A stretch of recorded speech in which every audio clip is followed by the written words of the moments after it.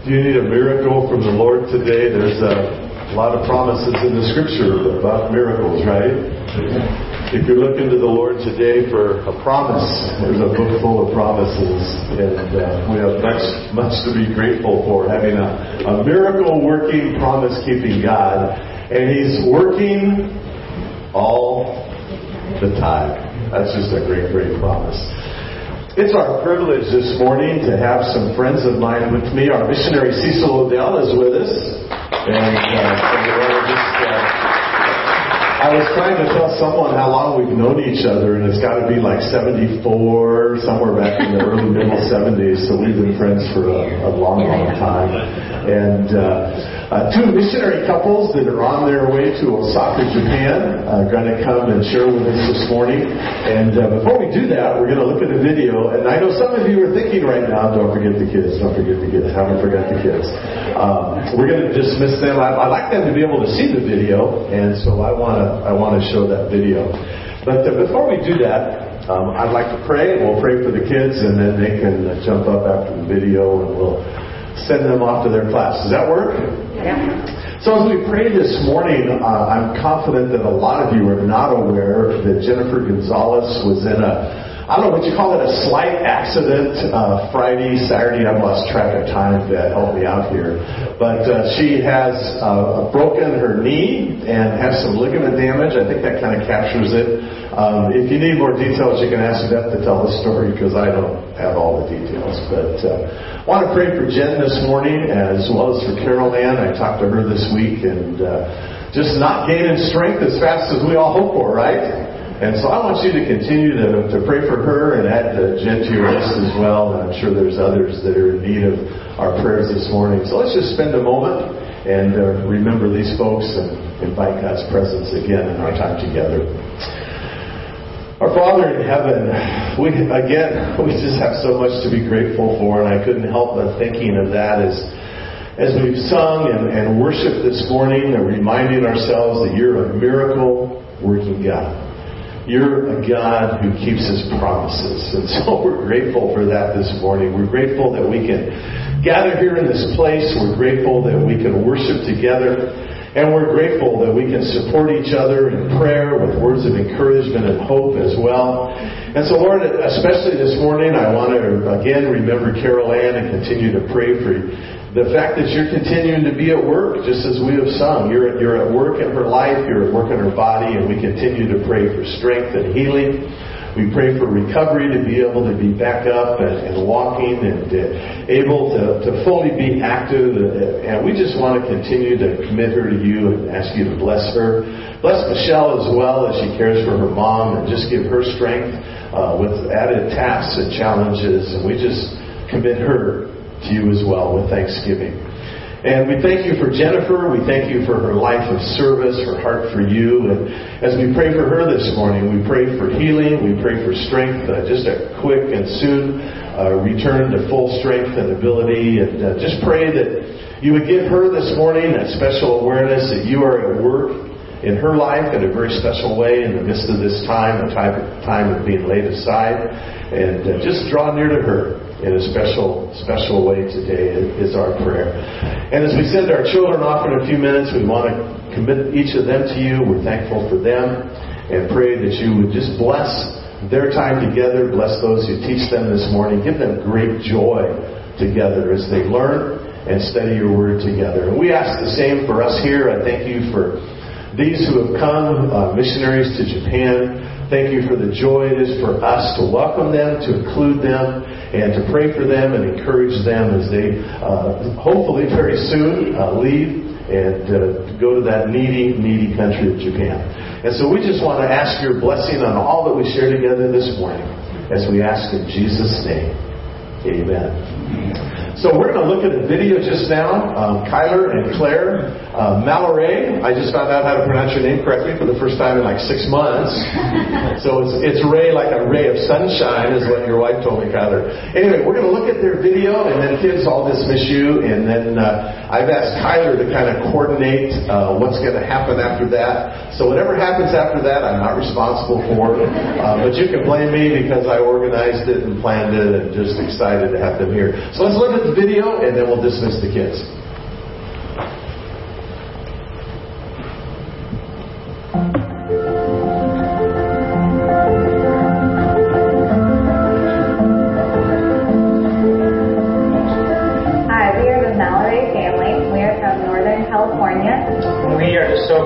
To bring the hope of Jesus to Japan. As a kid, whenever people would ask, what do you want to be when you grow up? I never felt like I had an answer. And I felt like it was because the Lord had something planned that I could have never imagined or ever planned.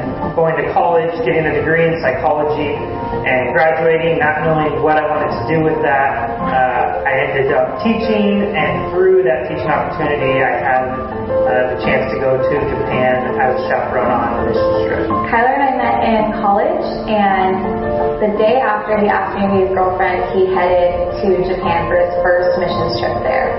And as we were texting back and forth, I was asking him just how it was going and what God was doing. And it was so interesting to hear from him how many people just had never heard the name of Jesus. When I got home, I remember telling Claire all about how we just had to go back. It was so clear that he was putting these desires and these passions on my heart, and then over time as well on Claire's heart. We see the statistics of just the high suicide rate in Japan, and it's shocking to hear about. It's shocking to see, but to be there and to feel the loneliness in Japan, you gain a better understanding of just the sadness and grief they're feeling. What they project to others is this mask, and what others see is just a false self, and underneath that mask is ibasho, which is a Japanese word for the inner self, the true self. As believers, we want to show them that they can express that true self, and not only can they express it with one another, but that God desires that intimacy. God desires to know them because He created them. My hope is that people of Japan receive freedom. There's just a lot of shame and guilt in their culture, and I believe that the Lord wants to break them from that. And as daunting as it is, and as scary as it is, it's something we're so excited about and so passionate about that we're willing to make those sacrifices of selling our home and moving to another nation. To us, the greater reward is eternity and what God's going to do through our time in Japan. Thank you so much for partnering with us in the Great Commission and just all the things that the Lord is doing in Japan. We really couldn't do this without you and your love, support, prayer, and just being a part of our team. We really are encouraged by your love for the people of Japan.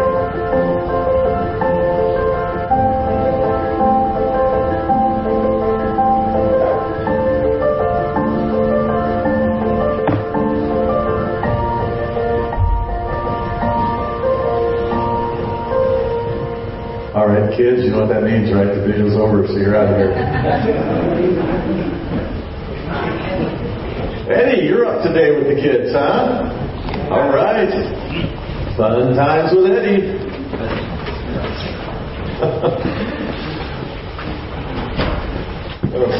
Saying your name reminded me of a memory, but we'll talk about that later. So I sort of kind of mentioned Kyler and Claire. But also we have with us Matt and Mai Higby, and they're going to be sharing as well. Matt and Mai are on their way. Well, Matt's already been to Japan, but got married. Now he's going back with a wife, and so he's going to introduce Mai. And I mentioned Kyler and Claire. Did I mention Alana? I think I didn't mention Alana, did I? I forget. I'm old. Anyway, Alana is with them this morning. She's studying up at, is it Eternity Bible College? I get lost. I get all those EBC stuff. And she's hoping to join the team in Osaka perhaps down the road here in 3 or 4 years. So we're kind of overwhelmed with Japanese peoples. And, gozaimasu. There you go. California gozaimasu. So, Kyler, you come, and you're going to direct the show and drive the bus and introduce the rest of the folks. And thanks for coming, guys. I've been looking forward to this for a long time. You know, it's kind of interesting because Kyler and Claire and I have been talking about this Sunday for a long time. And then Matt called me and said, hey, we're going to be in Southern California. Is there any chance? Yeah. So we're all here together. Awesome. Well, good morning. Thank you again for having us. And thanks to Pastor Roy for entrusting me to stand up here and share a message with you all this morning. It's kind of cool to be back here. I haven't met any of you yet, but my, at the time, 8-month pregnant wife and our 2-year-old son slept on an air mattress across campus over there in one of the classrooms for a momentum training that we took our high school youth group on, and that Tim Lansing got to lead. And so it's fun to be back. It feels like home just being back on campus here. So again, thank you for having us. And from what I've heard, this church family has been faithful supporters and partners with missionaries and ministries in Japan for decades, maybe centuries, at least decades. So I just want to thank you guys for your faithfulness. It's so encouraging to know that there's a church out here in Norwalk that has a heart for the lost, and specifically in Japan. And you might be thinking to yourself, don't all churches do that? Don't all churches support missionaries and people in other countries, especially lost countries? And unfortunately, no. I have a fun little statistic to share with you this morning to give you a little perspective. Annually, Americans spend more money on Halloween costumes for their pets than the amount that gets sent to lost countries around the world and to missionaries. 3% of all missionaries, only 3%, go to those unreached countries, Japan being one of them, and the second largest at that. And only 1% of all finances that are used for cross-cultural ministry go to those 3% of missionaries that go to the lost countries around the world. So it's sad. There was a little picture of some cute little animals with some Halloween costumes. But that's not the point. The point is that you guys are rare to be a faithful church that is supporting missionaries for all these years. So thank you again. I share these statistics just to encourage you all that you guys are needed, that you guys are playing a huge part in the Great Commission. To give you a little background before we dive into the message this morning, again, my name is Kyler. My wife Claire is here, and our 2 kids. You might saw Brody running around with a donut and sprinkles all over his face. He's going to be 3 pretty soon, and our daughter Kenna is 4 years old. 4 months. Sorry. It's been a long morning. That's right. 4 months. Yeah, we're just loving this season of life, loving being parents, and are excited to bring them along with us over to Japan. So I became a Christian in high school, was not raised in a Christian home, and it was just through some volleyball coaches that I had in high school who showed me what it meant and what it looked like to be a man of God, and to live a life of faith. And so I kind of wrestled with God through high school. What's next? What do I do, right? I'm new at this. How do you want to use me? Where do you want to take me? I ended up at a Christian college in Northern California, William Jessup University. Got my degree in psychology, a minor in Bible theology. Graduated with lots of debt. Still didn't know what I wanted to do. So the wrestling continued. I got married in 2017 and had our 2 kids, and still just was kind of bouncing around jobs, just praying and praying and praying. Lord, how do you want to use me? And He answered fairly recently in my life. And obviously you got the sneak peek, but we'll talk more about that later on. But God's just been continuing to renew my heart, continuing to just blow my mind in huge ways. Each year, each month, each day, sometimes it feels like. And ultimately what I know is that God desires to use me, to use you, to use all of us, all His children, to make Jesus known to His lost sheep around the world. I believe that wholeheartedly, that is the desire of God. And I believe that's His desire for all His children. There's a quote I love by Pastor John Piper. He says, "Whatever you do, find the God-centered, Christ-exalting, Bible-saturated passion of your life, and find your way to say it and live for it and die for it. And then you will make a difference at last. And then you will not waste your life. And again, this doesn't have to mean ministry on the other side of the world, right? There's so many opportunities, and we're going to talk specifically about that, what that might look like for you today.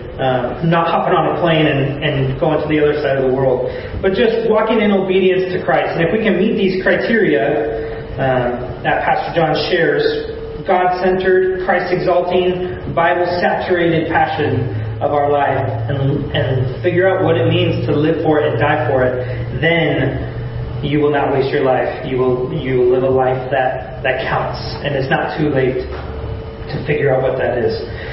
But for today, for this morning, we're going to be in the book of James, chapter 4. If you want to jump there, we will have some slides up on the screen with the verses.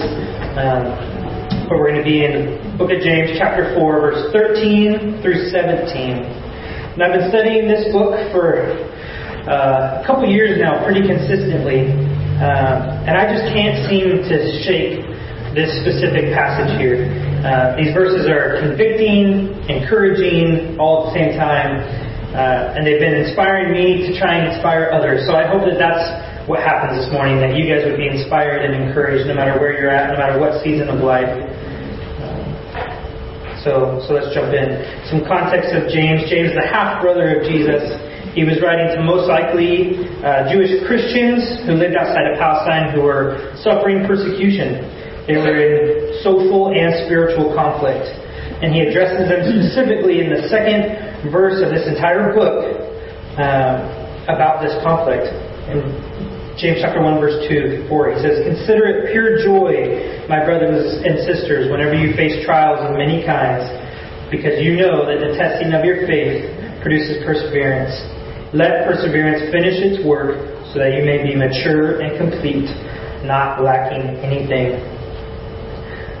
Fortunately and unfortunately, this could probably be our theme verse for 2021, right? The testing of our faith, to consider these trials and testing as pure joy. And I know that that's hard to do, and easier said than done.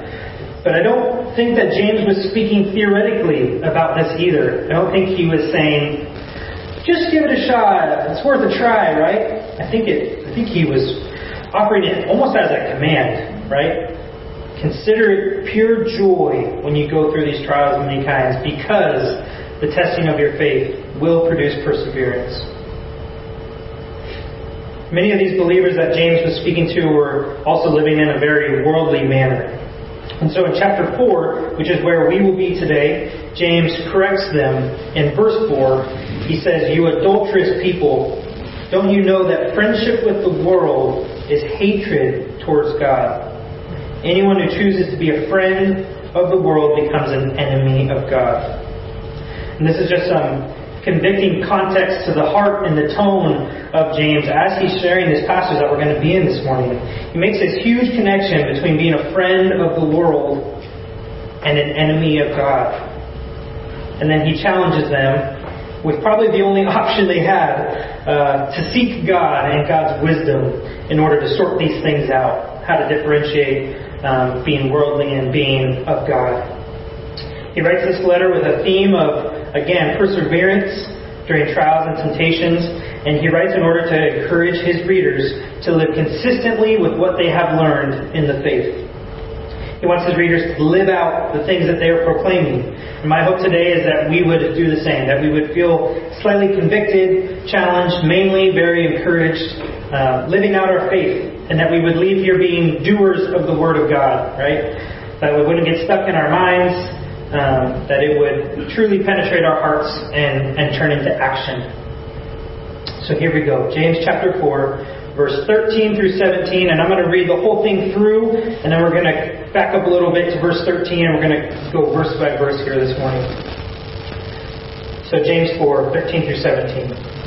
"Now listen, you who say, 'Today or tomorrow we will go to this or that city, spend a year there, carry on business, and make money.' Why? You don't even know what will happen tomorrow. What is your life? You are a mist that appears for a little while and then vanishes. Instead, you ought to say, 'If it is the Lord's will, we will live and do this or that.' As it is, you boast in your arrogant schemes. All such boasting is evil. If anyone then knows the good they ought to do and doesn't do it, it is sin for them. So back to verse 13, making our own plans. He says, now listen, you who say, today or tomorrow we'll go to this or that city, spend a year there, carry on business and make some money. Sounds like a pretty good plan, right? Doesn't sound too out of the ordinary. But as you all know and have experienced, these past 2 years have been full of canceled plans, right? Simple coffee dates, church gatherings, traveling, weddings, school, work, you name it, right? We've been living in this season of uncertainty. My sister got married last year and she had to change her wedding date and wedding venue multiple times. And that brings a lot of frustration. This slight sense of uncertainty makes us uncomfortable. We don't like it. We start to walk with a little bit of fear, a little bit of anxiety. We don't know what's going to come next. But we need to remember that as much as we are to be good stewards of our lives with plans, living on purpose, James challenges this expectation, right? We carry that expectation very strongly. We want to know what to expect. We want to know what's going to happen next. And James says that uncertainty is a guarantee. Not certainty. Uncertainty is a guarantee. We can expect it. We simply cannot control everything. So what that means for us is that we have to keep our expectations great, but keep our surrender even greater. Trusting God, living in surrender, and knowing that He is going to work through it all for our good and for His glory. And when we live in surrender, we often create space for God to move. A little personal experience of mine. Shortly after I got married, I was just praying that God would provide a job, right? How do you want to use me? I was praying that He would point me in the right direction. And it felt like He did. This job opportunity came up. It was an amazing provision for my family. It felt like what I was praying for. But then it got a little sticky because we got invited to be missionaries in Japan. And I thought, man, this can't be the right timing, right? I'm going to keep working this business. I'll buy the business. We'll have lots of money. We can fund ourselves to go to Japan. It's all going to work out. It's going to be great. And my dear wife said, honey, I don't know if this job is yours to have. What? What do you mean? This is what I prayed for. Sure enough, showed up to meet my boss to sign paperwork to buy this business, sat down at the table and cried like a baby. And I said, I can't do it. I can't sign this paperwork. I have to go home and tell my wife that she was right and that we were supposed to move to Japan. So that's what I did. Went home and we reached out to the other missionary and pastor in Japan and said, what do we do next? We are ready to come. We're going to say yes. And then it got even more complicated, right? That's always how it works. When you feel like you get some breakthrough, it gets even more complicated. After we had said yes to moving to Japan, we knew that we were pregnant at the time, but we found out that our son was going to need open heart surgery as soon as he was born. And so I said, nope, pump the brakes. We're not moving anywhere. There's too much uncertainty, right? We don't know what's going to happen. We don't know if he's going to make it. We don't know what the complications are going to be. Too much uncertainty. And again, my lovely wife, she said, you have to remember that God is not surprised by our circumstances. Right? God is not caught off guard. This is not ironic. This is not inconvenient. It feels that way to us. But to God, He knew exactly what season we would be in when He would call us to say yes to the Great Commission and to move to Japan. And so we continued to move forward. We sold our house while we were still in the hospital with our son. We just kept taking steps forward, trusting God that He was going to provide. Now again, I'm not saying don't make plans and just kind of go with the wind. Definitely not saying that. We have to live on mission and on purpose. But we have to do this acknowledging that God's plans are always better. We have to remember that. We can't lose sight of that. And when we live in obedience to Him, often, unfortunately, but for the better, we end up rerouting. And so I have this little image here for you. Your plan and God's plan. Can anyone relate to that? Our plan is nice and straight. We see the finish line. No hurdles, no obstacles. And then sometimes that's what God's plan feels like. Like, I did not sign up for this, right? And something else I noticed as I was preparing this message, do you guys see a finish line in God's plan? There's just little checkpoints, right? We want to have the end in sight because we want certainty. And God says, I just need you to trust me. I need you to take one step at a time. Even if it means falling into a little lake with a boat and you don't know how you're going to get out. I need you to trust me. Our lives are short. There's no time to waste. And James talks about that in the very next verse, verse 14. He says, Why do you live this way? You don't even know what will happen tomorrow. What is your life? You are a mist that appears for a little while and then vanishes. It's there and then it's gone. Doesn't leave a mark.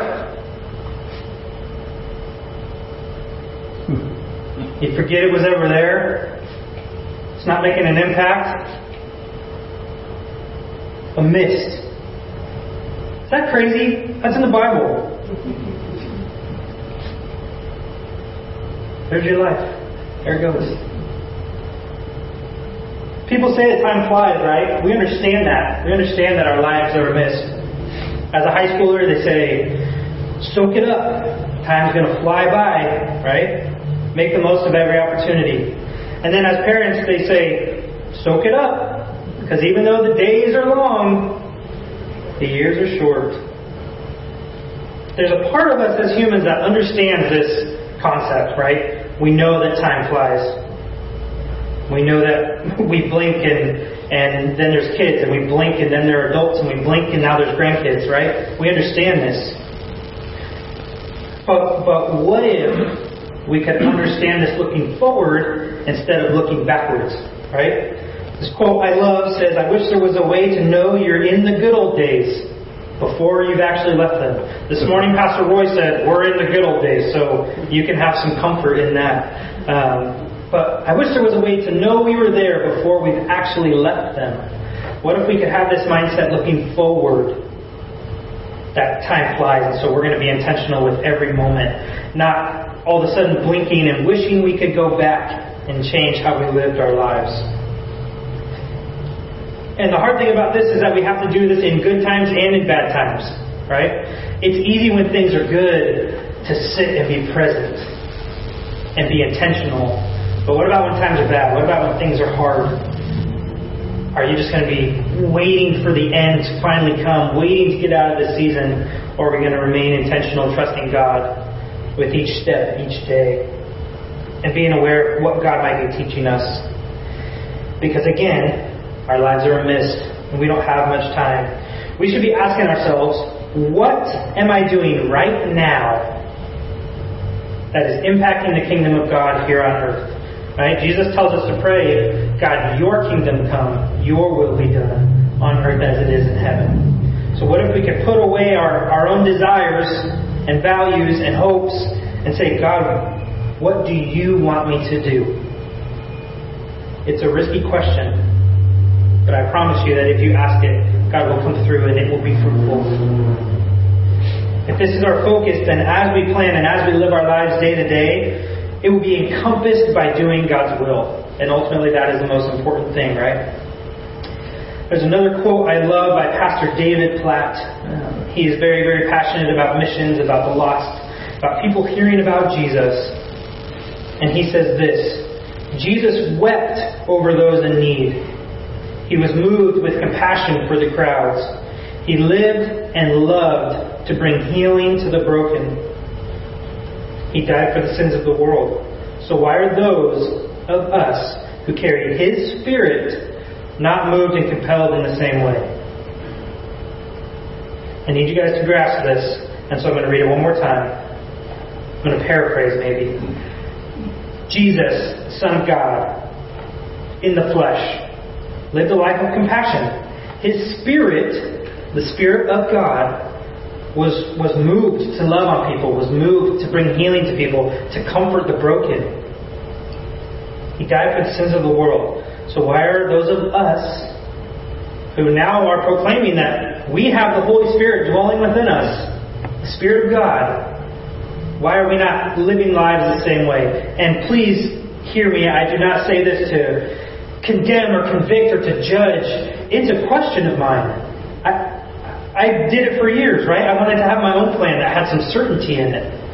Why was I not saying, God, I want to have a heart like yours. I have your Spirit. Why am I not acting in the same way that you would? Why am I not loving the lost, bringing healing and comfort to the broken?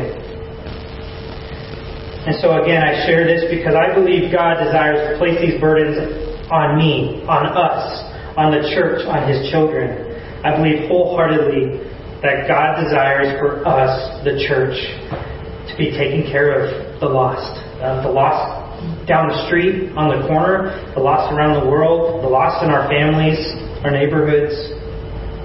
And yes, there are people in physical needs, but this is also a spiritual battle, right? People with spiritual needs. And we often might question with these people in need, well, why don't they just work a little harder, right? Why don't they just kind of get their life together? And I'm pretty sure that Jesus was not walking around questioning people's backgrounds and why they made certain decisions. He was just loving, right?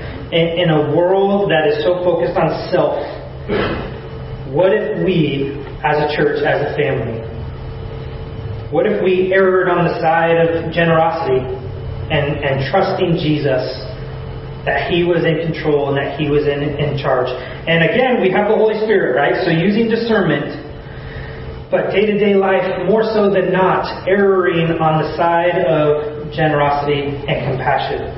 I think the church would look a lot different. I think our world would be impacted and look a lot different. So with the new year approaching, I encourage you to just spend some time in prayer, asking God, what's next? How do you want to use me now? What gifts, talents, resources, opportunities has God placed in our lives, and how does He want us to spend our time with those? How will this mist of our lives impact the kingdom of God? So verse 15, 16, and then the kicker with verse 17. Here we go. Verse 15 and 16. Instead, you ought to say, if it is the Lord's will, we will live and do this or that. As it is, you boast in your arrogant schemes. All such boasting is evil. So again, make plans, be intentional, live on purpose. If it is the Lord's will, we will step and do these things. And then the kicker, verse 17. You guys ready? If anyone then knows the good they ought to do and doesn't do it, it is sin for them. If anyone then knows the good they ought to do and doesn't do it, it is sin for them. This is a hard one for me because, like I shared earlier, I had this slight feeling that I knew what I was supposed to do, but this one that I wanted to do, this other option, seemed to be a lot better, a lot safer. It had some certainty in it. And even still today, sometimes I feel this about moving to Japan. This surrender and decision to say yes and to go was not birthed out of a desire or a fun experience. And it definitely has not been easy. And sometimes I wrestle with this feeling of not wanting to go. Even after selling my house and quitting my job, I still wrestle with it. But here's where the hope comes in, is the good I know I ought to do is a foundation of mine. Has become a foundation, I should say. My wife Claire, again, often describes it as seeing a car accident. Driving down the highway and you see this accident. Sometimes it's easier to just pretend like we didn't see it and continue moving on with our lives, right? Or to focus on our own agendas because we got somewhere to be and to just go past.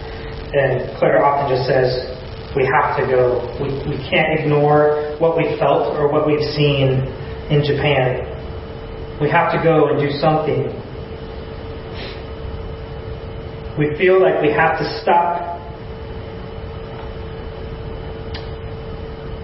our own priorities and desires, even though they are good, because God's our greater. So we take on these things and we step in faith and we go.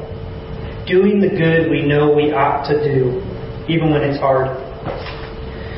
Jesus says in Matthew 28, you guys know this verse, "Go and make disciples of all nations, baptizing them in the name of the Father and the Son and the Holy Spirit, teaching them to observe all that I have commanded you."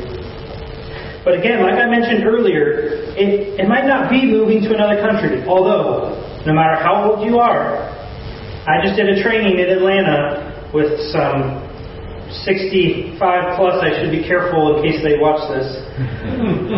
They were older, and they are getting ready to move to Germany. It was their time, and they said yes. So again, it's not too late to live intentional with your lives, but it doesn't have to look like moving across the world. Maybe it's being intentional with your neighbors. Finally having that conversation about Jesus with your awkward second uncle twice removed, right? Maybe it's serving at church. Maybe it's homeless outreach. It could be anything as long as it is in surrender to what God has for you. And that it's not just the nice thing to do or the right thing to do, but that it is what God has asked you to do.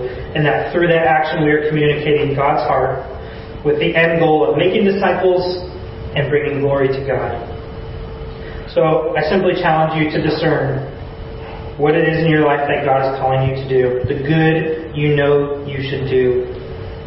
And if you need just a little extra motivation this morning, I have one more verse for you.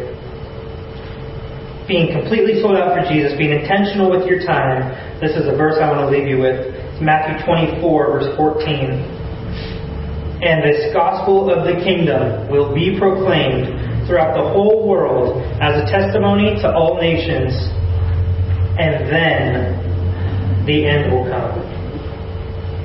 The gospel of the kingdom will be proclaimed throughout the whole world as a testimony to all nations, and then the end will come. And I know that there are a couple different interpretations of this verse, and each one, weirdly enough, seems to change the sense of urgency that comes with reading this verse.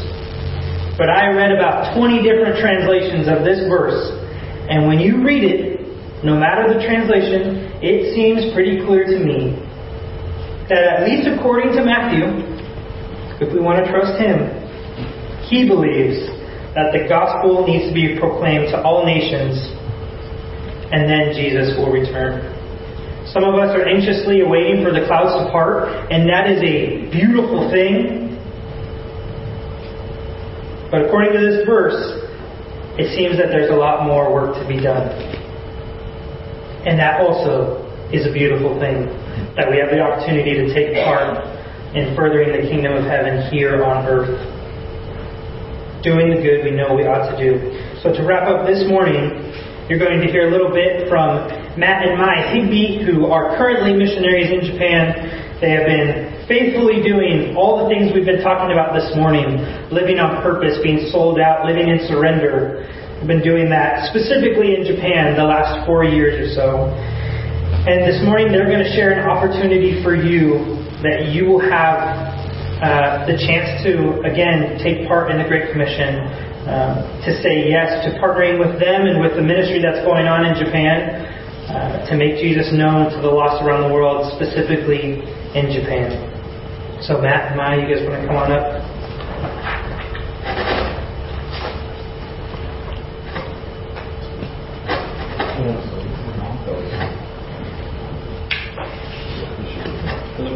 Hello. Here we go. How's it going, guys? It's good to be out here. Thank you, Tyler, for sharing. So my name is Matt Higby. This is my wife, Mai. So I have lived in Osaka, Japan for the last almost 4 years. Mai is from Japan. She's lived there a lot longer than me, but we're going to just share a little bit about, we can get the PowerPoint up there, but we're going to share a little bit with you guys about what the last 4 years have been like and why I decided to move across the world to Japan. Just waiting for some slides here, but so I am from Simi Valley. Who knows where Simi Valley is? Northern side of LA. But so I became a Christian when I was in my freshman year of college.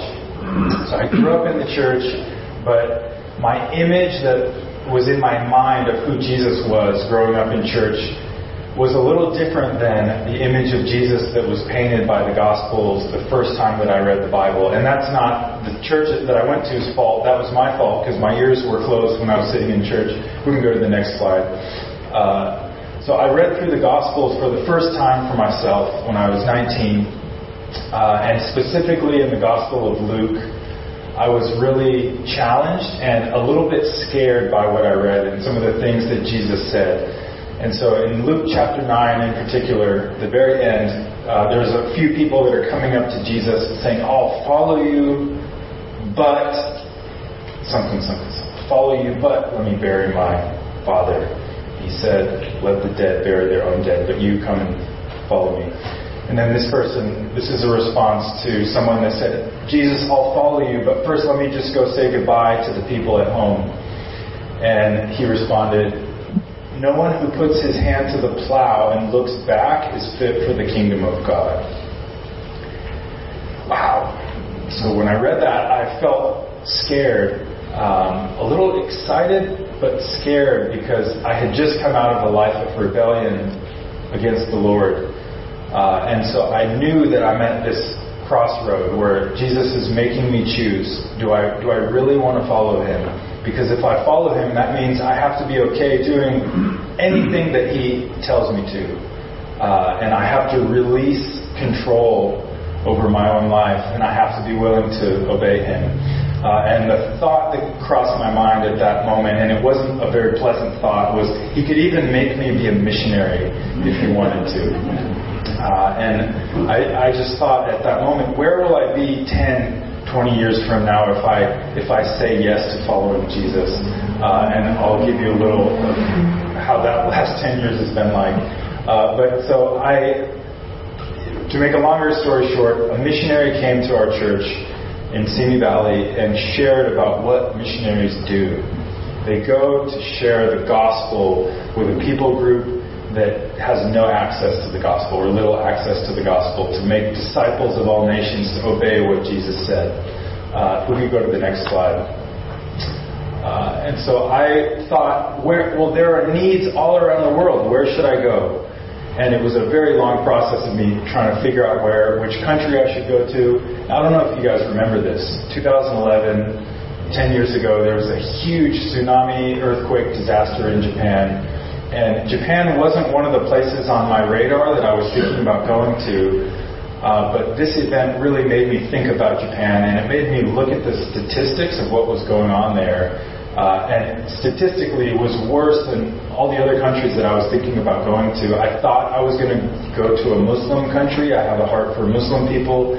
But God kind of intervened through this and made me really think about Japan. And we can go to the next slide. But you're going to see a map of the world that shows the progress of the Great Commission right now around the world. So the green are places that have a significant Christian presence. And the yellow are places that are a little more nominal or just getting started. And the red are places that are considered unreached. And the way that this is defined is having less than 2% evangelical believers in that people group's population. So as we can see, there's still a lot of red on there. There's a lot of the Muslim world, North Africa, the Middle East, India. And for those of you that are good at geography, you can spot Japan over on the far right there, all red. And Japan is about 0.5% evangelical, which is very, very low. So yeah, if 1,000, never mind. It's I forgot the numbers, but very few Christians there. You're going to hear a little bit of my wife's story in just a few minutes, but she had never met a believer in her life before coming here to study. But so when I saw these statistics, and I realized that Japan still has an open door for missionaries to go there, which is kind of rare in the unreached world. I talked to my pastor at the time. It just sounded like a good idea. And all these doors just flew wide open. We can go to the next slide. So I met a guy named Matt Daniels. Who knows Matt and Jen Daniels? They know them. So they're our teammates in Osaka. And Matt Daniels told me, hey, you want to go to Japan? We're also going to Japan. Come and join our team. And so I called this organization that they were with called Encompass, and they told me about a guy named Cecil Odell who was in Long Beach doing a returnee ministry for Japanese international students. And I still needed to finish my education, so I thought, this is perfect. I can go finish my bachelor's degree. I can go learn from this guy who was a missionary in Japan for almost 20 years and is still working with Japanese people here. So that's what I did in 2013, moved down to Long Beach. I was working with Cecil. We saw God do some amazing things there with these Japanese students. And one of the students that I met is this woman here named Mai. She became a believer through that ministry there, and I'm going to have a few minutes for her to share her story with you guys. Okay. So I'm from Japan, and my families are believers in Buddhism. So I grew up in that family. So I used to go to shrine with my family because that's what we do every year. New Year's Day, we go to shrine and we pray. Or we go to family graveyard and we go there and then we clean and we pray to our ancestors. So that I grew up in that family, so I kind of started believing that there must be God somewhere. But I didn't know who that is. I just knew that, okay, God should be somewhere there. So I don't know why I started, but I started praying every night, but I didn't tell anybody about it because I was kind of embarrassed. But I started praying every night. And that was my favorite time because I knew that God was listening to my prayers. But my prayers were like, I think I was like 9 or 10, and my prayers were like, I have a test tomorrow at the school, so I really want a good score. Or like, I have a basketball game tomorrow, I really want to win. So those were my prayers at that time. And then I stopped praying when I got older just because my life got busy. And then I went to Long Beach 6 years ago for study abroad just for 10 months. And I met Cecil there. So I think Cecil was the very first Christian person that I met in my life. And then Cecil invited me to go to beach barbecue that his ministry was doing, and that's where I met Matt. So thank you, Cecil. Without him, we wouldn't be able to meet. So thank you.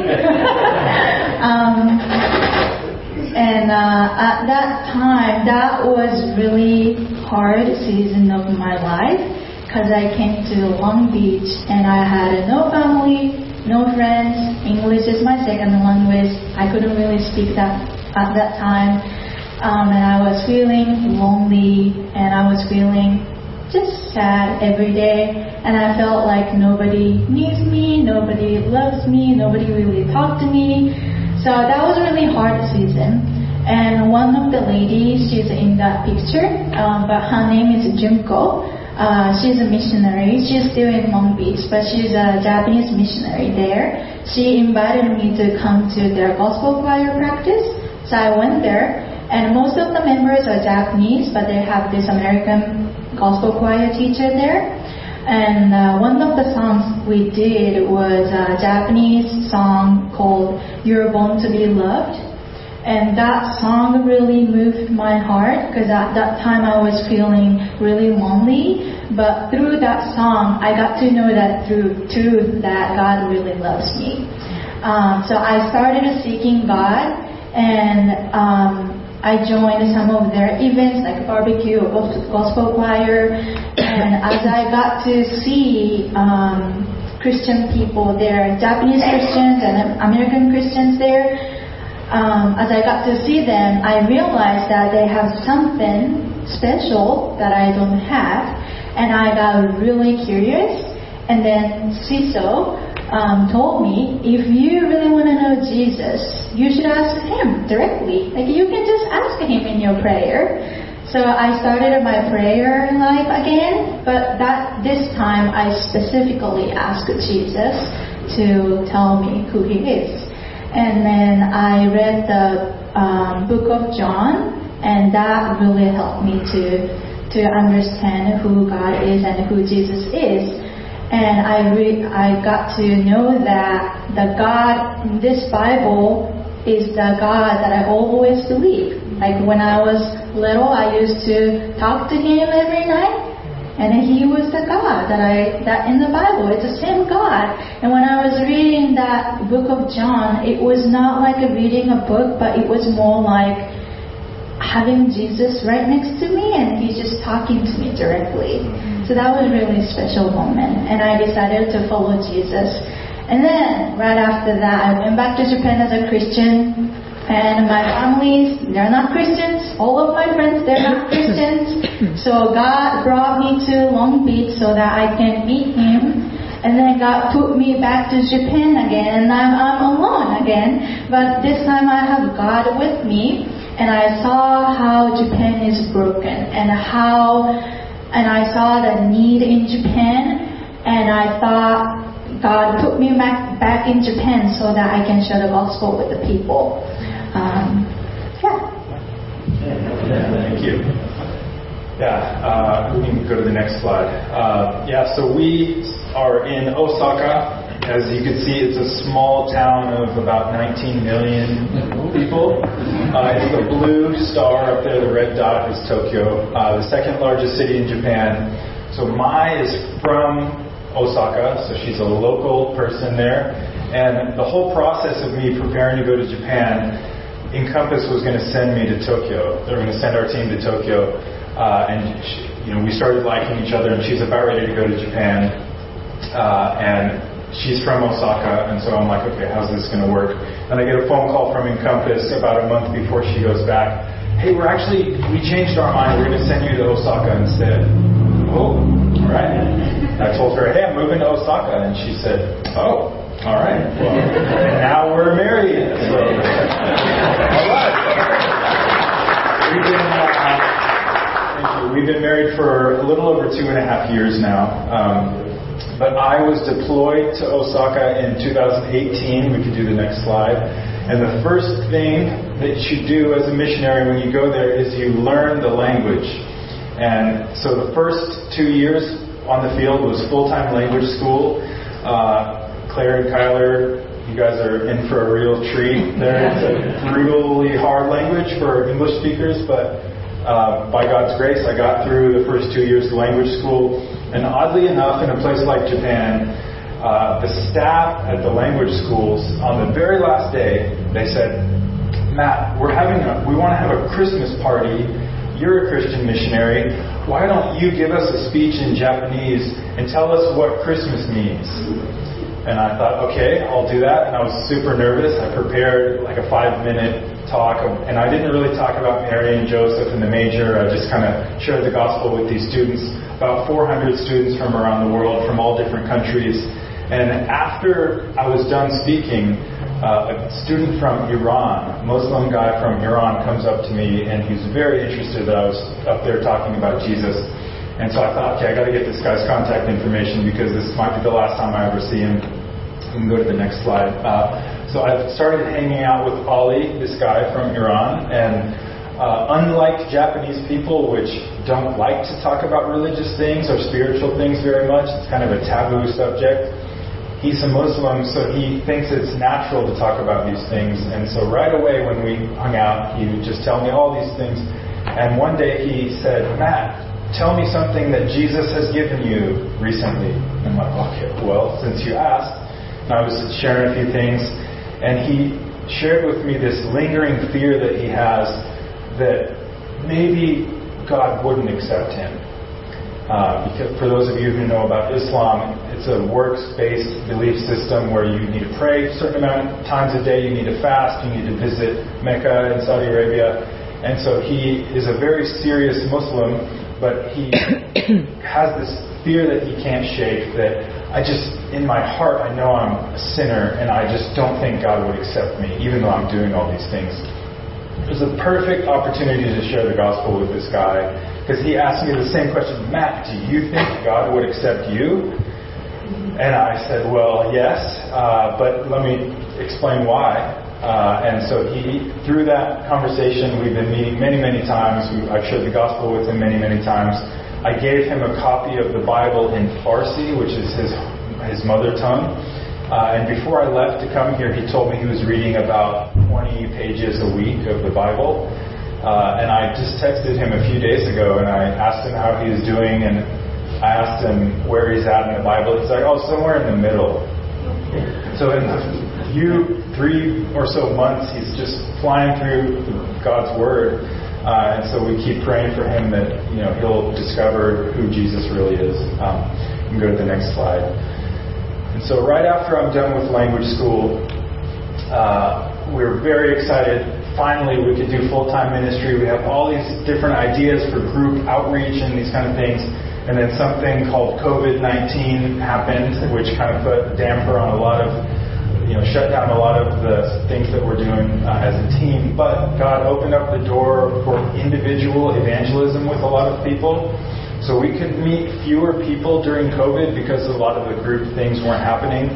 But a lot of people were starved for relationship. They want human connection because they feel isolated.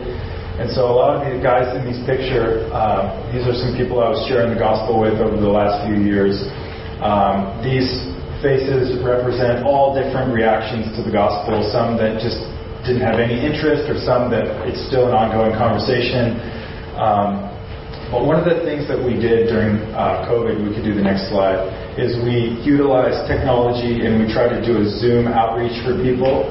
And we wrote some curriculum that walked people through the basics of the Christian faith, designed for non-believing Japanese people. We got an interesting mix of people to join. And the girl there in the bottom right, her name is Akari. We could do the next slide. She actually studied in Long Beach as well. She's not a Christian, and she met Cecil, she met other people in Long Beach, and that made her interested, kind of like mine. Like, why are these people this way? What is it that they have that I don't? So she came back to Japan not believing in Christ. And we knew her, so we invited her to join these lessons, and she joined, and she was really engaged. And she shared something that is very similar to my story. She said, I believe in God, I just don't know who He is. To me, He's an unknown God. And so I read Acts chapter 17 with her, where Paul goes to Athens and he sees the shrines of the unknown God, and she's like, yeah, that's me.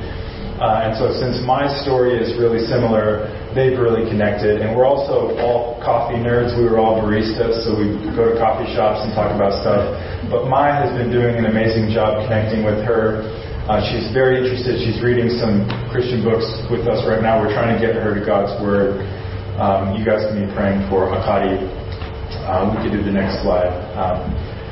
So as Kyler was up there sharing, and he has it's not up here anymore, but he had this spray bottle talking about how our life is just a mist. It's here today, gone tomorrow. And as we were worshiping, I was just looking at this stained glass window here that says, in loving memory of Pastor Scott Perkins, Helen Adams, Linda Wilson. And I was just thinking about those people's lives were also a mist, and they were here, and now they're gone. We trust that they're with the Lord. And I was just thinking about how even for Christians, we have assurance of salvation, we trust in Christ, we have hope of the resurrection in the future. But even for us, when we think about our lives being here today, gone tomorrow, it just makes us shudder a little bit. And it just the reality of death just doesn't sit well with us, even as believers. And it made me think of that map with all that red up there, where in Japan, for example, there's 127 million people that 99.5% of them don't have any hope for the future, and their lives are also that mist. So generation comes, generation goes, no hope. And we know from Romans 10 that the only way people can be saved is to call on the name of the Lord. And if they don't know who He is, how can they call on Him? Someone has to preach the gospel to them. And we are here on home assignment now. We're raising some finances. And there's an exciting reason why we're raising finances, because Mai is joining staff with our team now. So she's going to be one of the first, if not the first, national full-time staff with Encompass. We're really excited about that. Japan is notoriously one of the more expensive mission fields in the world. We could do the next slide. So for her to be fully funded and also to fill what was lacking in the support for me, we're going to need about $3,100 a month, which is a big amount, but we think that it's worth it to go over there and share Christ with people. And so you can talk to us after the service. We'd be happy to answer any questions that you have or tell you about opportunities to partner with us. But thank you guys for letting us come and share, and it's been an honor to be up here. Thank you.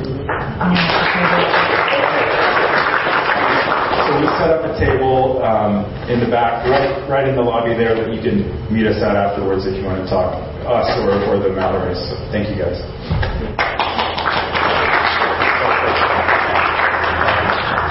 Let me just pray for us right now.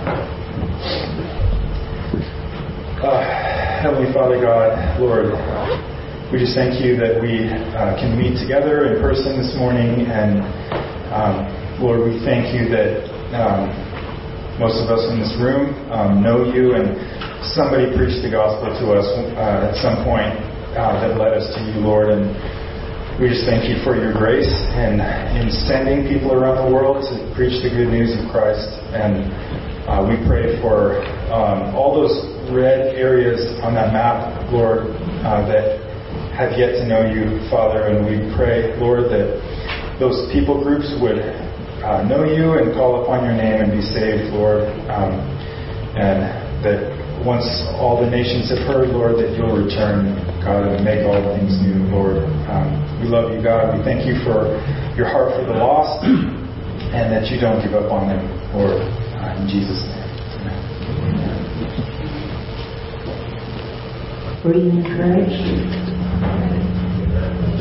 I didn't hear anybody. Were you encouraged? It's great to hear other people talk about their experience. I mean, we all kind of know each other, but when other people come in and they tell how God works and moves, and even in the hard times, He's still there and He's still working, right? And these two couples, they said yes to Jesus, and they're willing to do what it takes to spread the gospel. And we say yes to Jesus ourselves in our own way, and we need to. So let's stand up. And we know that our God never fails. He's working everything out. And we pray that He will, because He owns the cattle of 1,000 hills, right? Amen. So He has all the finances in the world in His hand, ready to go. It might be one of us, it might be all of us, but it will definitely come through. I know that because God never fails.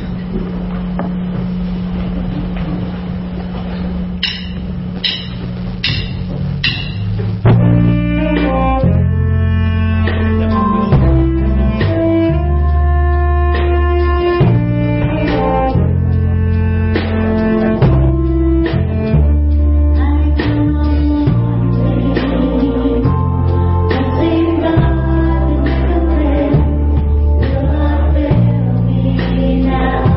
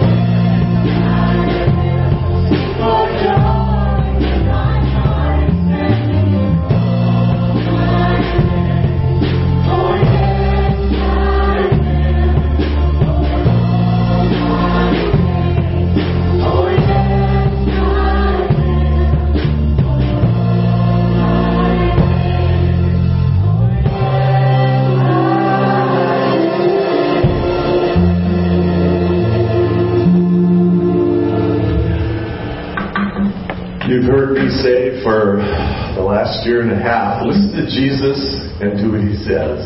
And what a great example of that this morning. You know, just listen to Jesus and do what He says. That's good wisdom, isn't it? And thanks for those reminders this morning. Thank you so much. Lots of good stuff going on. Mallory's and the Higbees are probably going to head back to their table back in the lobby. And as they mentioned, there's some prayer reminder cards there. There's an opportunity to sign up to get on their mailing list, probably for email updates. I'm already on Mallory's list, but need to get on Higbee's. And so take advantage of that opportunity. We got some birthdays this week. Our favorite saxophonist in the whole entire world has a birthday this week. So happy birthday to Jessica on Wednesday. And I don't know how Bill arranged to have his daughter born on his birthday, but Bill Erling and Angela have a birthday on Friday together. So how sweet is that? Hey. And Michelle Perkins also has a birthday on Friday, so we want to remember that. I would wish the Goodwins a happy anniversary, but they're on an airplane on their way to Hawaii, and I'm so jealous I'm not even going to think of them. But their anniversary is coming up this week on Tuesday, and so we want to say happy anniversary to them. In your bulletin, there's a reminder. Tonight we're going to kind of transition and decorate for Christmas. I have no idea what's going to happen, but if you want to come and help, that'll happen about 6 o'clock, I think. Is that the right time? I remember. So come and be a part of that and share that together. And also just a little reminder in your bulletin, there's a reminder about updating our directory for the new year. We love having the opportunity to have you on our email list, our text message list, the opportunity to wish you a happy birthday and all that good stuff. And if your information is the same, just do what I did. I wrote my name and I checked the box, and I don't have to fill out anything else. That was the most brilliant idea I ever came up with. By the way, speaking of listening to Jesus and doing what He said, is it okay, Tim, if I give a little update on our search? So the search committee has met with our candidate twice. We had an amazing opportunity Monday evening. We invited all the elders, all the search committee, all the spouses, all gathered together, and we got a little better acquainted with our candidates, shared dinner together. It was just a fabulous evening. Our search committee met last night on Zoom, about an hour and a half, and shared together, prayed together, and kind of debriefed our Monday night conversation. And we're right on the threshold, I think, of making a recommendation from the search committee to our elders, and then ultimately to the congregation. If things happen on my timetable, didn't we just hear about that? I was supposed to be off riding my bike, but kind of what we're projecting, and Tim, help me if I've got the sequences wrong, but what we're hoping is early in January, probably January 9 and 16. Our candidate's going to come and preach, assuming we get the approvals along the way from our search team and the elders. We're kind of projecting it to January after the holidays. And so your job continues to be the same. Your job hasn't changed, right? You're praying. And so listen to Jesus, do what He says. That's good wisdom. By the way, I am taking all the missionaries out to lunch, right? We're all going to go out for Mexican food, of course, because we're all excited about Japan, so we're going for Mexican food. So we're going to go over to Rodrigo's on the corner of, help me out here, Don, Pioneer and Artesia. And if you'd like to come along and be a part of that and spend some time getting better acquainted with our missionary guests, you're invited to come. And we'll do that after we wrap up here and they get a chance to meet you. So you guys head back to your table, and we'll give you opportunity to greet them there. As you go this week, may you go in the power of the resurrected Jesus. May you go encouraged. May you go challenged that we may live in a country that's not red on the map. We live in a country that's historically claimed the name of Christ. But you and I live in a country that desperately needs to know Jesus. And so be aware of opportunities that God wants to give you this week. Listen to Jesus and do what He says. Have a great week.